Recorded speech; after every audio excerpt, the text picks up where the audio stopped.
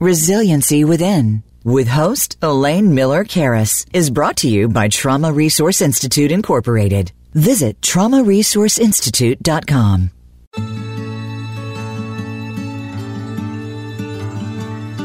Welcome to Resiliency Within, featuring your host, Elaine Miller-Karras. In unprecedented times, our beliefs and well-being are put to the test. When we take the things we've learned in life and look at challenges in a whole new way, we learn to develop resiliency, which can then be used to promote healing and personal strength. Now, here is Elaine Miller-Karras. Welcome to Resiliency Within. This is Elaine Miller-Karras, your host, and it is my great honor to have my dear friend Natalia Bovecka as my guest, coming to you from Ukraine. Today's show is called Reflections of Courage and Resiliency in Ukraine. And I want to share with you a little bit about Natalia and also let you know a little bit about what we're going to talk about today. But she's going to share her insights from living within her beloved country, Ukraine, during the Russian invasion of February 2022. She will share her experiences and her work with EdCamp Ukraine, an association of over 40,000 teachers, and also her association with the Trauma Resource Institute. She'll describe her passion for helping her country now and also her vision of how to create support for her people in the future when the war ends. She's dedicated to the children of Ukraine and how to support teachers, parents, and community. Today in Ukraine, I wanted to check, this is going to be broadcast on December 5th, but today's November 28th. And their president, Zelensky, warns that Russia is planning new strikes on Ukraine and urges his citizens to prepare for the week ahead as electricity remains in short supply. In fact, we were going to have another guest with us, Alexander Elkin, and things had to be changed for what he was doing today because of the challenges they've had with the infrastructure. But I wanted to tell you also, I have come to not only appreciate Natalia, but I have probably spent more time with her over the last 9 months than I have with many of my family members. We have been involved in support meetings for the EdCamp Ukraine community, and she has been my translator. So she has been my voice. And I want to say to you, Natalia, how deeply I appreciate you. And as we were getting ready for the show, I said, Natalia, I need your bio. And there's things that I've just learned about you. And I want them to know just how accomplished you are. She's not only a translator, she's an interpreter. She's now a community resiliency model teacher. She's a resiliency advocate. She's a life-loving woman, mother, and a proud Ukrainian. After graduating from Kyiv Mohyla Academy, and please, if I didn't say that right, let me know. She had her bachelor's in language and literature and a master in journalism. Natalia loves words, and she has spent her life with words. So she's worked for several years as a reporter and editor in daily and monthly printed media. She started translating books, eventually becoming one of the best book translators in Ukraine. Her most significant translations, there's many, but I'm just going to name a couple, include Women Who Run with Wolves by Clarissa Pinkola Estes and Dreams from My Father by Barack Obama. And since 2019, Natalia has spread SEA Learning, that's social emotional learning program from Emory University. We've talked about this on the show before, and I've been one of the senior consultants to the SEA Learning program, which is how I met the Ukrainians. And since February 2022, Natalia has become actively involved in spreading and supporting resiliency skills among Ukrainian teachers, parents, humanitarian workers, her friends. And she's also translated I feel so honored that we've just, mentioned our former president of the United States, but she's also translated the things that I've written, the community resiliency model into Ukrainian. And we just completed a community resiliency model teacher training where we trained 27 Ukrainians to be teachers. And she was our vital translator that helped us accomplish that.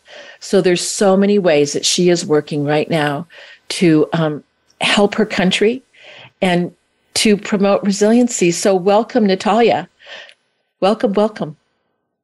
Hello, Elaine. Thank you so much. It's so nice to hear so many nice things about myself from you. Thank you so much. I'm so glad I can share that with our listening community, because I was thinking that we actually met before the war started, I was asked to speak at a conference in Ukraine, of course, on Zoom. And I was speaking about the community resiliency model and other aspects of how we promote well-being. And Natalia and I met then, and she translated my materials. So when the war broke out, I guess it was an easy transition for you and I both to work together to try to see if we could bring these wellness skills that I think have not only become important to you, but you know how important they are to me as well, and helping spread it throughout Ukraine. But as we're getting started, what's on your mind today? What are you thinking about as we get started with our conversation?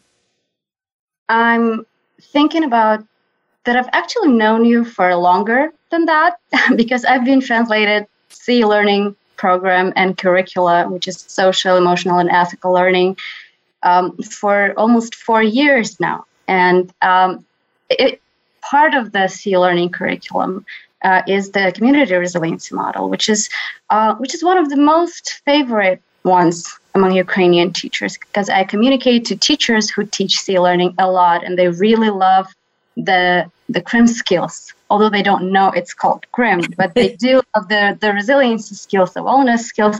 So I have a feeling that I've known you for a little longer than since we met in person. Okay. Well, so that warms my heart, because that's the first time you've said that to me. And I was asking Natalia before we started the show, is like, for example, I said, you meet the authors when you're translating them. And she says, well, she usually communicates with the production people and the publisher in Ukraine. But I feel very honored, and I hope that it's exciting for me to know that you know me, and that so when you've translated my words or interpreted my words, that now we have this wonderful personal relationship. So that warms my heart. And I just want to say to our listeners that we'll be talking about CRIM, and that means the community resiliency model, which is a set of 6 skills that helps to balance the nervous system. And it's very simple to learn for children and adults. And that's what we've been doing for the 9 months that we really have been meeting weekly with Ukrainians. I think there's only been 1 week that we didn't meet. That was a result of the war, which was just, I guess, last Wednesday, because of what's been happening with the utilities there. Electricity, yeah. So, Natalia, I want to give you an opportunity to say as little or as much as you want about your experience of living in Ukraine right now with the war and all that you have seen and all that you know is happening in your country. Thank you. Well, I'd say I've been a luckier one among all the Ukrainians that we could be talking about, because Ukraine is actually a huge country. I mean, before this full-scale war, many people in the world didn't really know much about Ukraine, but now since it's been on the news, people get to know more about it. And Ukraine is a very large country. In terms of territory, it's the largest in Europe. It's bigger than France or Germany. Just a little less or smaller in terms of population, but in terms of territory, it's huge. And because of the size, probably we have this very large variety of experiences that people are living through amid this war. Because those who live close to the front line, or those who stayed in occupation for a couple of weeks or many months now, they have very different experiences from what people in the western part of Ukraine, which is closer to Poland, to Slovakia, to Hungary, have.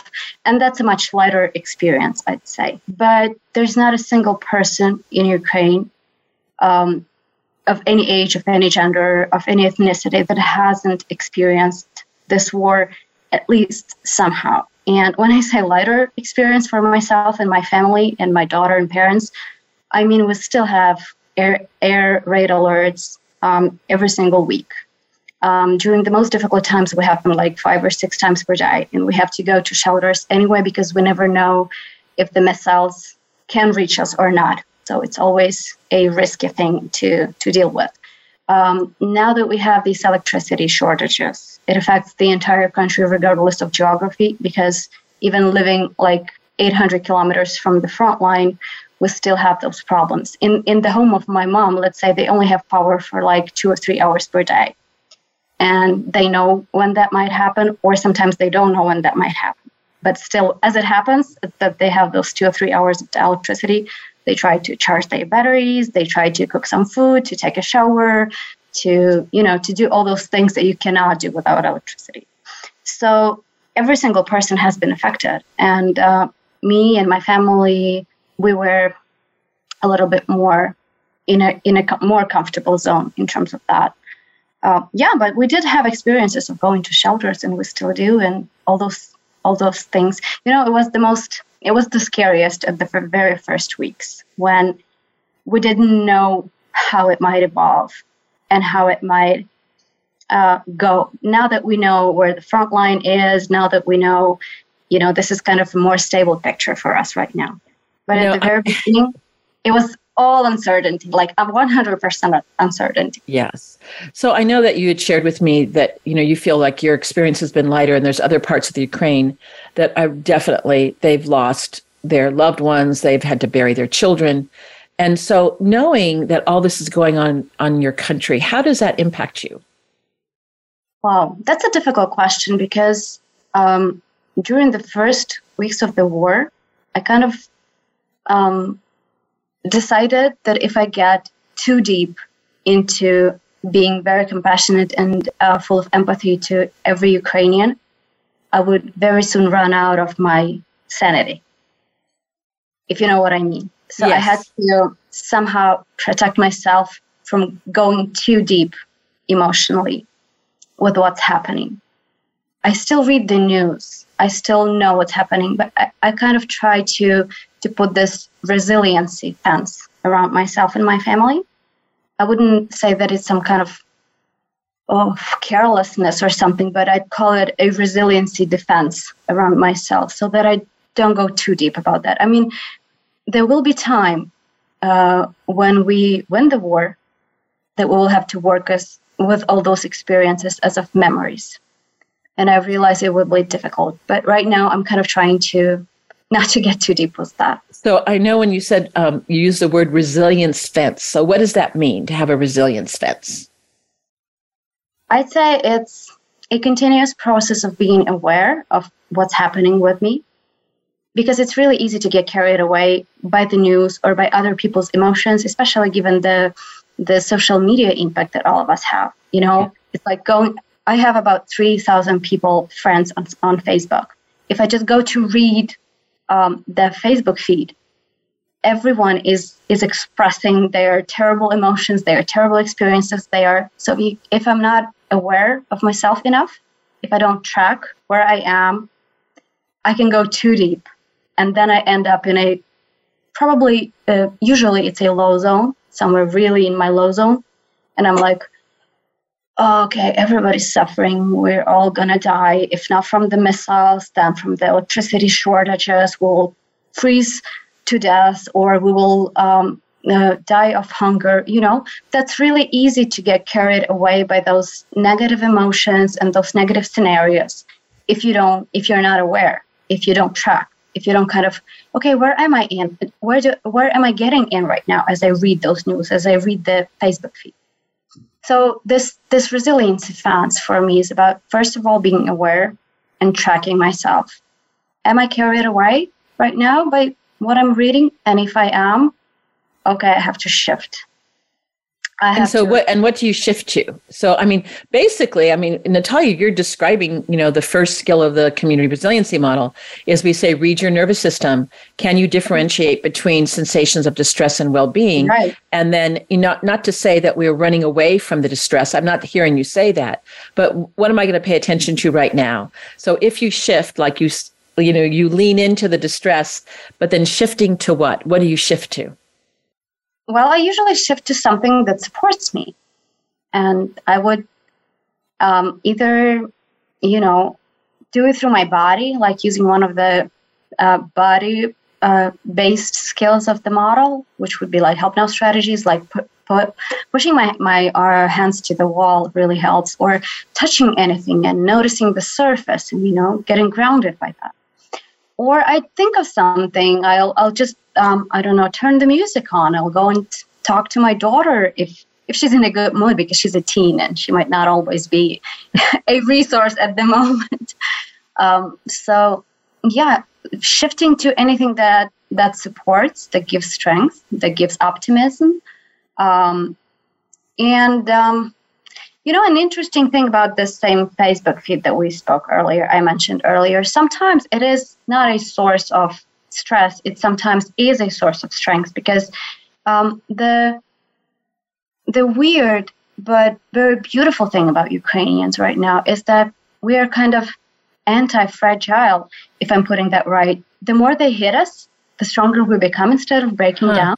Yeah.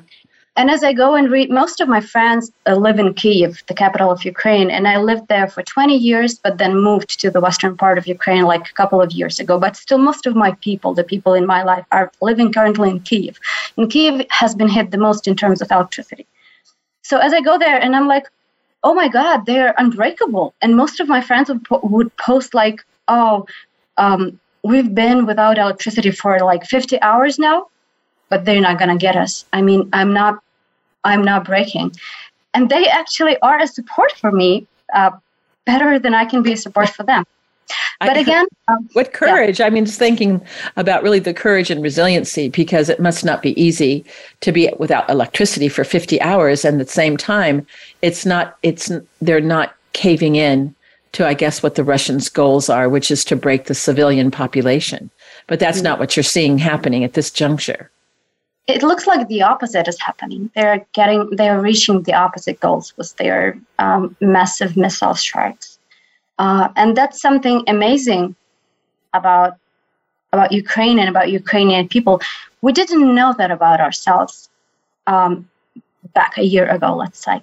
Maybe we didn't think much of it, but we really didn't realize that we could be this strong and this unbreakable. It's something new that we as a nation are exploring about ourselves, but at the same time, it's not that new, because if you go back to the 20th century history for Ukraine, that's what our grandparents did during the Great Famine, during the both world wars that came across Ukraine both times, and during the Stalin terror, during the terrors that followed in like 1960s, when so many people were taken into Siberia for being of different political views than the Soviet Union would prefer.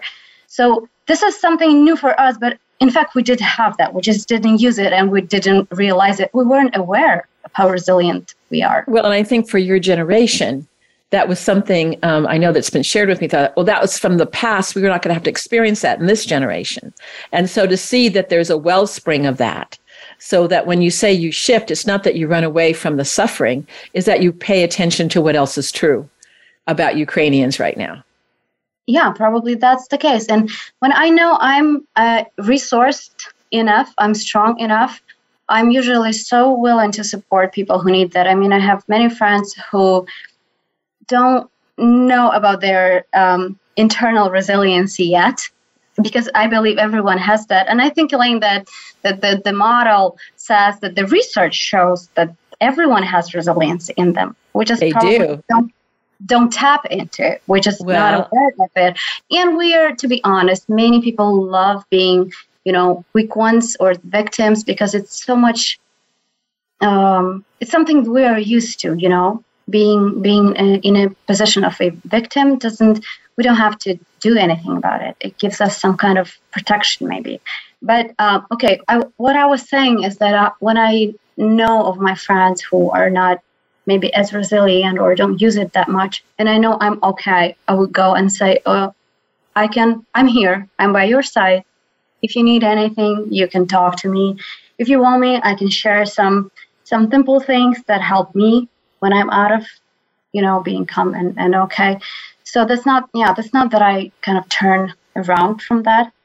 I just try to keep as sane as possible in order to be able to support the efforts of at camp, let's say, who do so many beautiful and important things for the teachers and the kids, because this is where the future is. I mean, we are working towards victory and what happens after victory. Well, so let me just say this. I mean, what I'm hearing you say too is that the human connection, and we know that from all the literature that's been published about how people get through hard times, but that you are that human connection for some people. And then you've had people that have connected to you, I imagine too, and have supported you during these times. So, oh my goodness. Well, thank you for saying that. I wasn't fishing for that, but thank you. But maybe we can. True. Maybe we could segue into talking about the kinds of things you have been doing since the war broke out to create more resiliency throughout Ukraine, not only for yourself, but for others. So maybe we can talk a little bit about I guess it was the day the war started that we had that meeting already scheduled with you and other key members of EdCamp Ukraine, Alexander Elkin, Oleg. I think there was. And maybe, why don't you tell us a little bit about that experience, and we can weave in some of what EdCamp does too for teachers and children.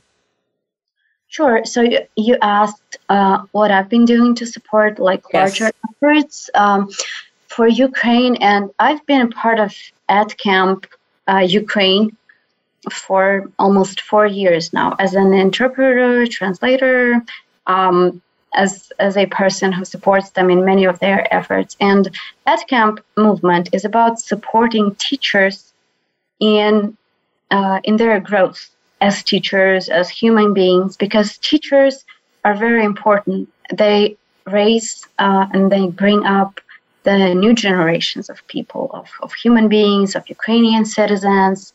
And teachers' work is usually underestimated, both by the society and by the state.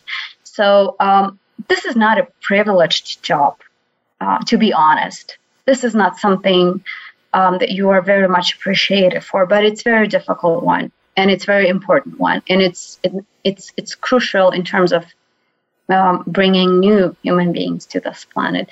So EdCamp Ukraine has been supporting people in many different ways. Before the COVID, those were more like peaceful ways and, not that crisis-oriented, I'd say. But as the COVID broke 3 years ago, we started to create more opportunities for teachers to handle those challenges, to deal with the distance learning, to support themselves, because it was really difficult for many to spend hours inside their homes without, being able to talk to kids and see their students in person. And now this new challenge, the challenge of the war, several million Ukrainian students fled the country. I'm not sure about the exact number, but it's about 3 or 4 million Ukrainian school students are currently living abroad and attending schools abroad. Several thousands of schools were destroyed, several hundred of them completely, that they cannot be rebuilt. And Russians do hit schools on purpose in many cases. So there's been this huge stress upon students and teachers, and EdCamp has been trying to help them in as many ways as possible. And the community of teachers who usually attend our events and our programs reaches about 40,000 school teachers, which is a lot. And that's why being part of this, I think I can make some difference. This is a great opportunity for me, to do what I do and to have this huge impact, because all those teachers, they go to their schools, to their students, and they spread this. They spread this resiliency knowledge that they receive. They spread these efforts. They give them to the kids. So that's something very important that they do, and it's a great honor for me to be part of that. And so I guess what I'm hearing you say too is that oftentimes, you are the bridge between, let's say, myself, that I bring these skills, and the people who've been on our teams through Trauma Resource Institute, which, by the way, is a sponsor of this program today, and that then you translate it into Ukrainian.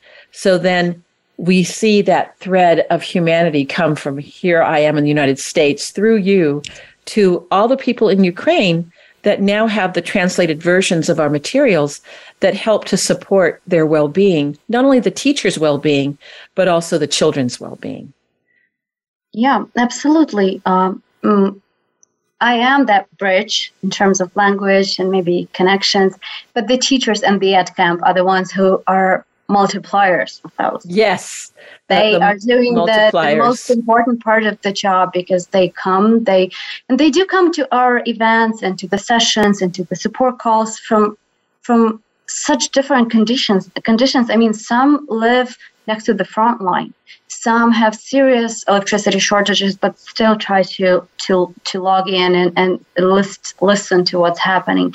So they amaze me and they inspire me, because my part of the job is so tiny, to be honest. They do the key part of it. Well, Natalia, I beg to differ, because I think your part is very important. And I cannot believe that our first half an hour is already slipped away. So we're gonna pause for a moment and take a break. And I want to just let our listeners know we will come back in just a couple minutes, and we will hear more from Natalia's experience and also more about her wisdom, as she has also become a community resiliency model teacher. And I want her to share a little bit about what her experience has been with our amazing group of people, the Ukrainians, as well as I think some of the members of our Trauma Resource Institute that have provided really weekly support, in the beginning, daily support to, and you were there every single time. So we're going to talk more about supporting people during warfare and how we build resiliency. So we'll be back in just a few moments to continue our conversation. This is Elaine Miller-Karas during the transition, and we'll be back shortly.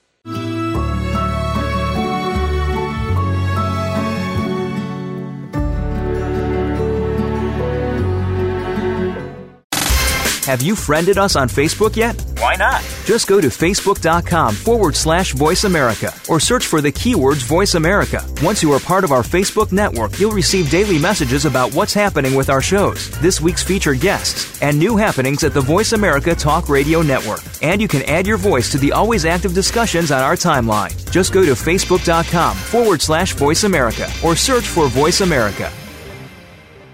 The Trauma Resource Institute is a nonprofit organization cultivating trauma-informed and resiliency-focused individuals and communities worldwide. Our mission is to take people from despair to hope. We believe in a world where every child and adult has the capacity to recover from highly stressful and traumatic experiences. Check out iChill, our free app that helps you learn the wellness skills of the community and trauma resiliency models.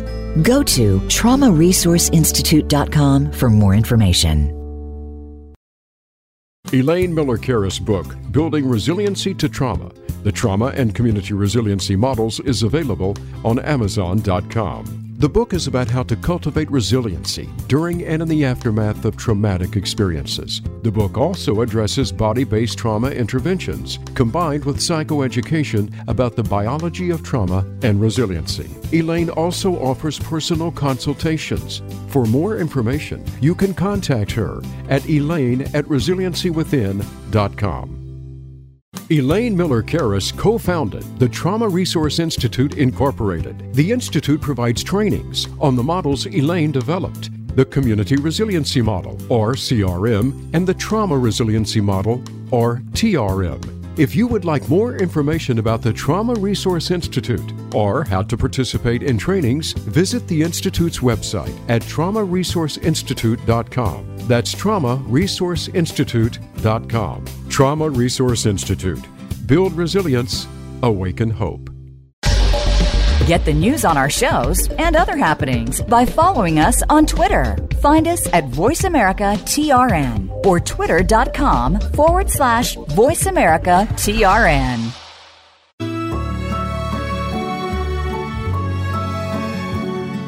This is Resiliency Within with Elaine Miller-Karas. To reach the show during our live broadcast, please call in to 1-866-472-5792. That's 1-866-472-5792.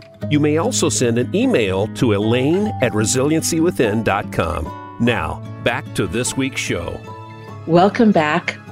I am with Natalia Voloveska from Ukraine, and she is sharing with us her experiences of living in Ukraine during the war. She's also the mother of a teenager, and she's also has her parents that are also nearby, and we're going to continue our conversation with her. And so, Natalia, let's talk a little bit more. You know, I want to ask you, how are you helping your daughter? I mean, you have a teenager, and as you said earlier, teenagers can be quite emotional sometimes. They can sometimes be their mother's best friend, and sometimes they don't want to talk to us at all. So how has the war affected her, and what do you do to help her? The war has probably affected her the way that it did many kids. At first, she was really scared.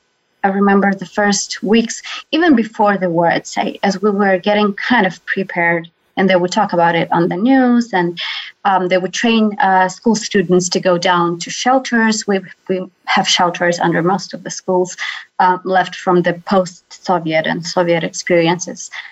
So, and as they were trained, let's say, to go to shelters, she would be freaking out because of that. And she would come back home and be like, I don't want to talk about that. This is not a possibility. I'm not talking about that experience or the possibility of the war. Then as it started, she was kind of frozen for a while.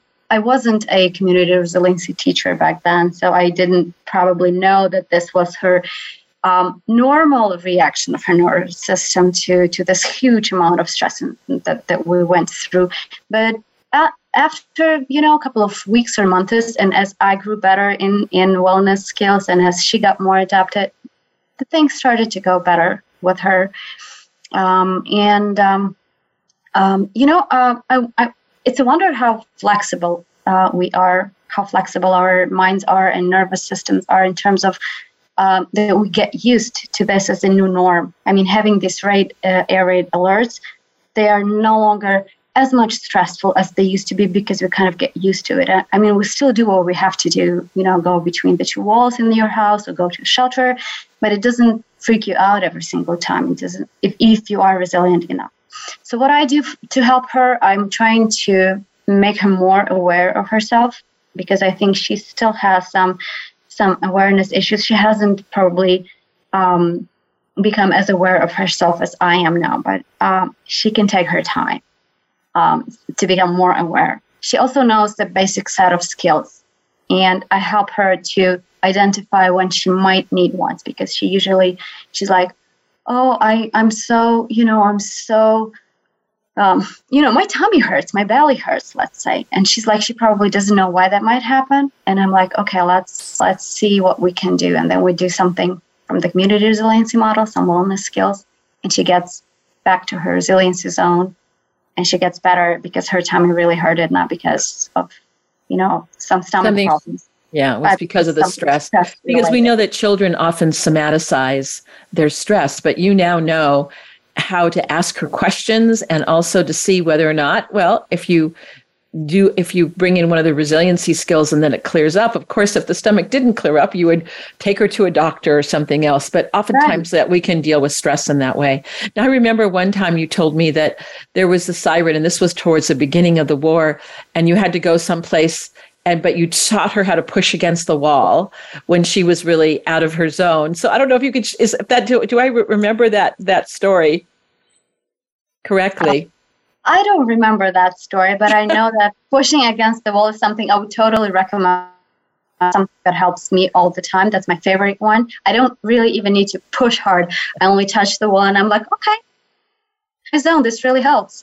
But for her, she does know which skills are better for her and which are not. And she sometimes chooses them depending on her mood. She would go like, oh, I don't feel like counting colors, leave me alone with your colors. We can do something else. Or I don't want to do this today. I want to do that. So I'm happy this is happening. I mean, she's a very anxious young lady, and she has her share of like her natural anxiety in her, regardless of what we're currently living through. But thanks to the skills of the model, we can deal with that much faster and in a much more aware way, because we know what's helping and how we can use that. Well, I imagine as a parent, it would make me feel like I wasn't as helpless. I had some tools that if she was feeling anxious that I could bring in to see if maybe they'll help her or not. but at least we can give it a try. Yeah, absolutely. And sometimes I just ask her, is there anything that you want to use right now? And she would be like, okay, yeah, I don't want to do this or that. I can do that. So she doesn't even, she still needs me to be by her side when she does help herself get back. But now it's no longer just a one-way instructions on my part. It's a dialogue where she can take part and she can choose because she knows what's in the tool set. So she can choose anything that she feels like doing right now. Or sometimes she can be like, and I want to do anything. Yeah, and I think this is the important thing about bringing these skills into EdCamp, because it's chapter 2 of the C Learning program, and this is something that's being taught to the teachers, and the teachers can share it with parents, and they can share it with others as well. And we've had a lot of parents that have come on our wellness calls. So I'm going to go back to that. I know we keep kind of segueing into something else. So when the war broke out, we had already a scheduled meeting. And so we all met together, and you, Alexander, asked us if we would have a series of webinars. We're going to be planning a community resiliency model teacher training. Yeah. And so we said, okay, you were there.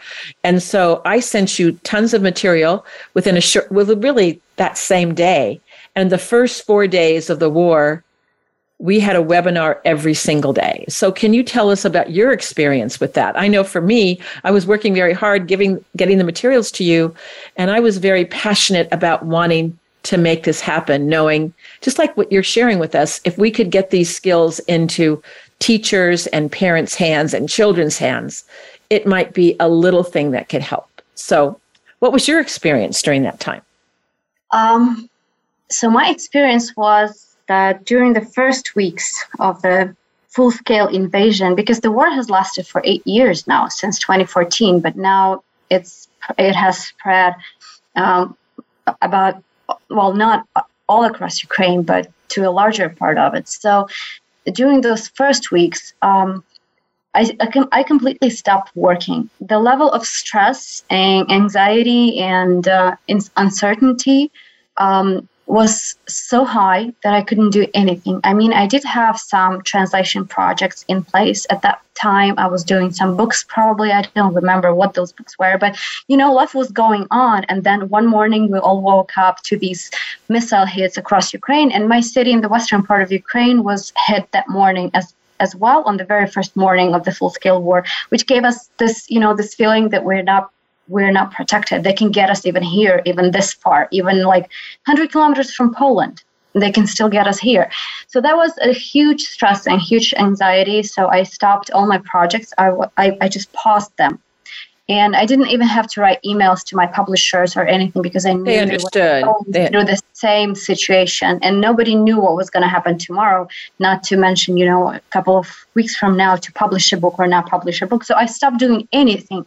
But the only thing I would do as part of my, professional part of myself, that would be those support calls, because that was like an anchor every single day. And we did have them every single day for the first many weeks, I guess, before we went down to 3 per week, and then now weekly one. So that was my anchor. I knew that I could be as stressed and freaking out during the day as I needed to, but then at 5:30 Kyiv time PM, I need to be there, because there will be people coming from a much more difficult circumstances than my own, and that they need help. And as I was your voice, I had to be present. So that was like 1 hour or an hour and a half in my everyday, when I was working, doing something meaningful and something that gave me this feeling of I'm not like completely useless. I'm doing something, because that feeling, that was probably, many people felt that during those first days, because some people, when they in a difficult situation, they would start to be very active. They would be volunteering. They would go and buy stuff for the military. They would help IDPs and all those things. I wasn't able to do that, but that was something that these translations, these interpretations, they were something that I could do. And they were using my skills, my unique skills and talents, and I could put them into use to help Ukrainian people. So that was something that really helped me live through those first weeks, because that was my little point of certainty in every single day.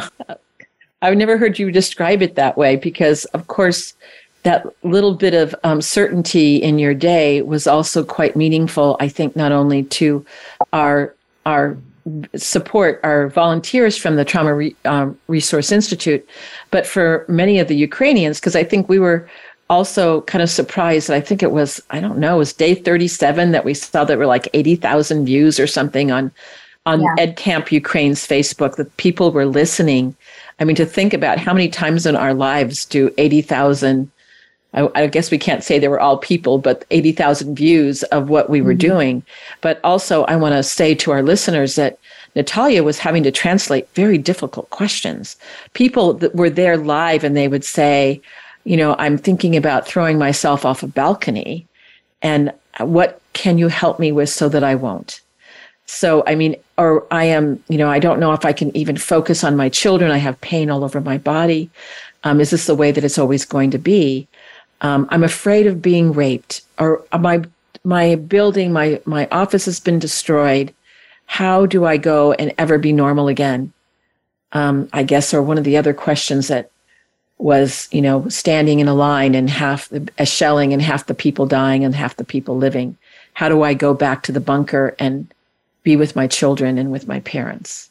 So these were not easy questions. And I'm just wondering but when you were doing it, it sounds like there was a higher purpose, that it became, how do we help these people? Am I saying that correctly, Natalia? If you could maybe comment on that. Yes, you are saying it correctly. It gave meaning and purpose to my days then. And I was just thinking right now, Elaine, that life is so beautifully made because all those sessions, they were preparing me to being a crim teacher, because thanks to all those hours of interpretations, I know so much more now than I would have known if I only attended, a formal training. Because I've heard you and the rest of your team from a Trauma Resource Institute answering those questions. I've seen you dealing with people who were breaking down, literally. So you're like ever present with me right now as I'm doing my own trainings. I haven't done much or many so far, but I have to tell you that every single time when someone asks me a question about the model, about the resiliency or the skills, I can hear your voice, or I actually imagine you answering that question. That's true. I'm like, what would Elaine say to this? And my first thought can be like, this is such a difficult question. But then I'm like, what Elaine would say. She never, ever, during those support calls in the very first weeks, which were terrible, she never, ever said, I don't know how to help you. She never said that. So she always had a response. What would she say now? What would she suggest doing? And that's an experience I didn't ask for. And that's an experience I wouldn't probably choose for myself. But that's something that life gave me. And not just to have, but to make use of it right now. And if that helps me help many more people, in addition to myself and my friends, I would be more than happy. Well, I think you're what we call a natural leader of your community. And that's what the Community Resiliency Model teacher training is all about. And we had, 27 people that finished the training. That it really was quite an honor for all of us. And I have to say, I'm very humbled by your sweet words. I often say I want to be obsolete in the world. And so the highest honor for me is when someone says, oh, I can do this without you, Elaine. I can maybe hear your voice in my head, but now I have the skills, not only for me and my family, my friends, but also the wider community. And so now, Natalia, I understand you're doing your own community resiliency model workshops.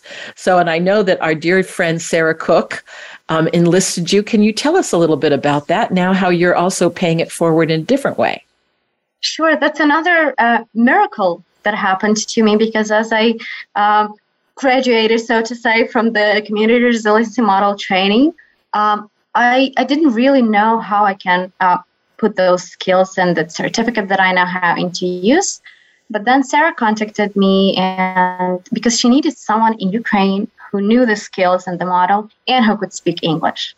So my efforts are now a bit broader than my local community, just because I speak more languages than Ukrainian, so I can do something outside of my community for a larger community, so to say. So Sarah was invited to have a training for an organization that helps IDPs in Ukraine. So we trained the staff of that organization who have very high levels of stress, talking to people who come from much more difficult circumstances than ours. And so we had this full 2-day training, which was the first one for myself, and I was really anxious about it. But as we started doing it, Sarah is such a great professional and such a resilient and sweet person. Sarah Cook, who is a community resiliency model teacher from Northern Ireland, from Belfast. She's actually originally American, and she's been living in Belfast for the last 20 years. She's a wonderful community resiliency model teacher, and she leads the efforts in Northern Ireland and in many places in Europe. But anyway, so you did the training. Okay. You did the training, and I think are you going to be doing more trainings? I hope we are, because she has more requests from that organization, which is a Hungarian organization, I guess, doing their humanitarian efforts here in Ukraine. So we have at least, I guess, 2 or 3 more requests to train their staff in different locations across Ukraine. And, working with Sarah is great, because despite working in 2 different languages, in 2 different formats, because I'm here in Ukraine and she's joining us through Zoom, and I think that she made this experience so smooth and so pleasant. I really, really appreciate that. She's a great person and a great teacher. That's true. So hopefully you'll be able to do more teachings, as it sounds like you will be doing more teachings and expanding your reach. So what is the plan? Is there a plan that maybe I don't know about, or that you might want to share about all the teachers that have been trained now as community resiliency model teachers in Ukraine? Are there goals ahead for you all, or is that still in formulation right now? I think we don't have like a goal for all of us as a group, because the people who went through the training were from different backgrounds and different organizations, different communities. But all those people who really made it through the entire training, they were really motivated and really interested. And they are saying that they have many requests for the model, for the skills from their communities, their professional communities, their local communities. So I think each and every of them is having their own individual plans and intentions.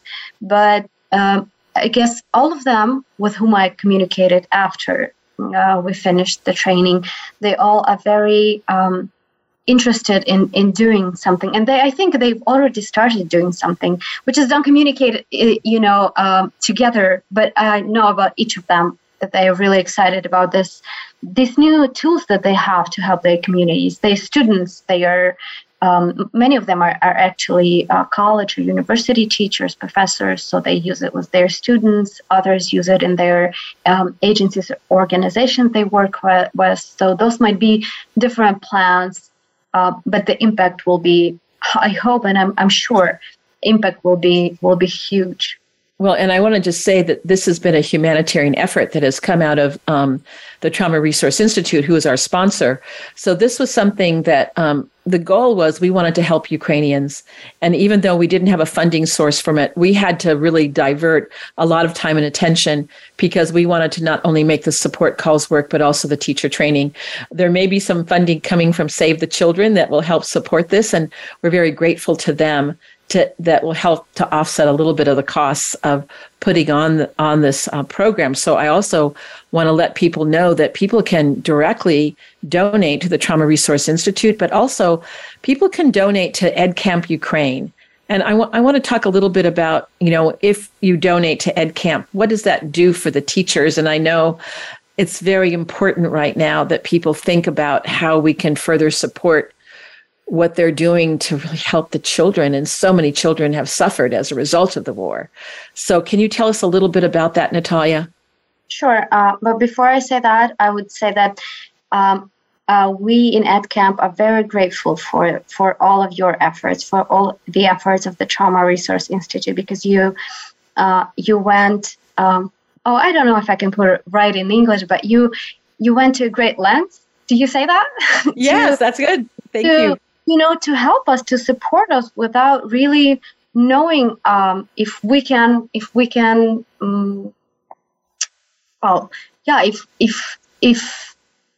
okay, you just, I'll put it this way. You helped us so much without really asking anything from us back. And that's really, really appreciated. For Ukrainian teachers, EdCamp has this donation campaign, a crowdfunding campaign that they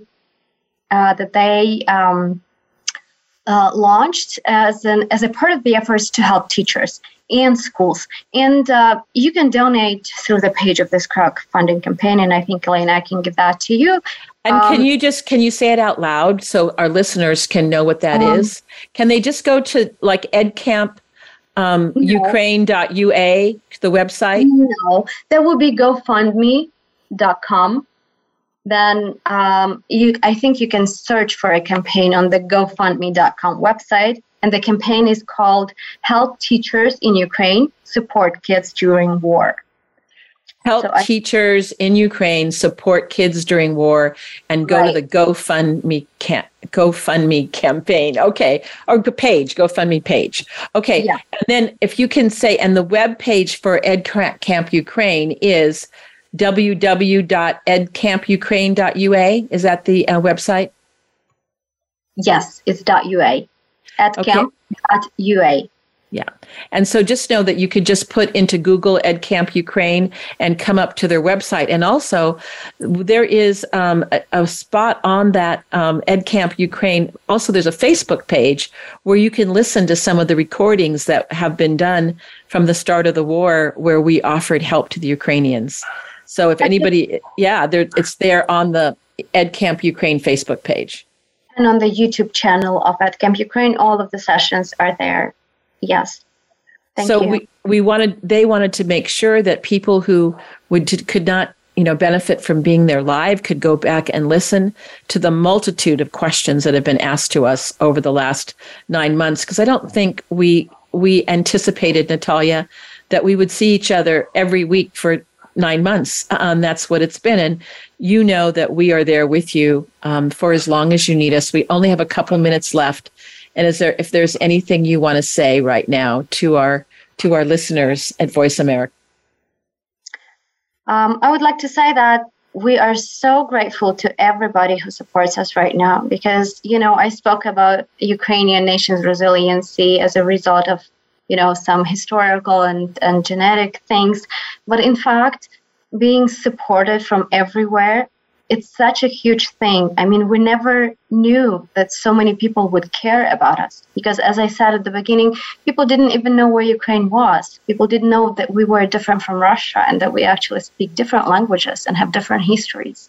So you would never expect that so many people and organizations and nations and governments would stand by your side. But now that they do, every individual effort and every collective effort is so priceless because they help us near the victory. And the victory is our ultimate goal that we all are moving to. Well, I just want to thank you so much, Natalia, for taking time late in your day to be with us. I hope people have learned from you about how to build resiliency even during the most difficult of life experiences. And also, I'm just so, I just have so much admiration for all that you've done and all the people that we've met. And I am really grateful, I think, to I guess I'd say to Emory University for having me go to New Delhi where I met the Ukrainian delegation. And I feel so fortunate that I was in Kharkiv in 2019, where I truly was embraced so wholeheartedly by the Ukrainian people, which makes me embrace you back. So listeners, remember what else is true in your life. As hard as things can be, you can always go to the iChill app, learn the skills that we're talking about that can help you, and also to the Trauma Resource Institute page. So until next week, be well. And this is Elaine Miller-Karas signing off for Resiliency Within.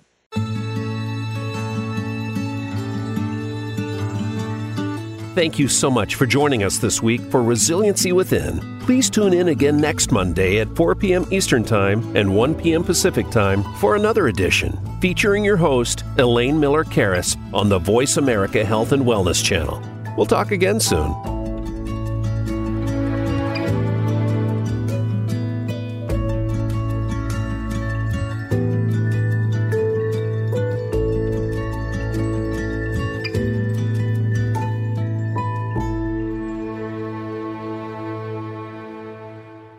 Resiliency Within, with host Elaine Miller-Karas, is brought to you by Trauma Resource Institute, Incorporated. Visit TraumaResourceInstitute.com.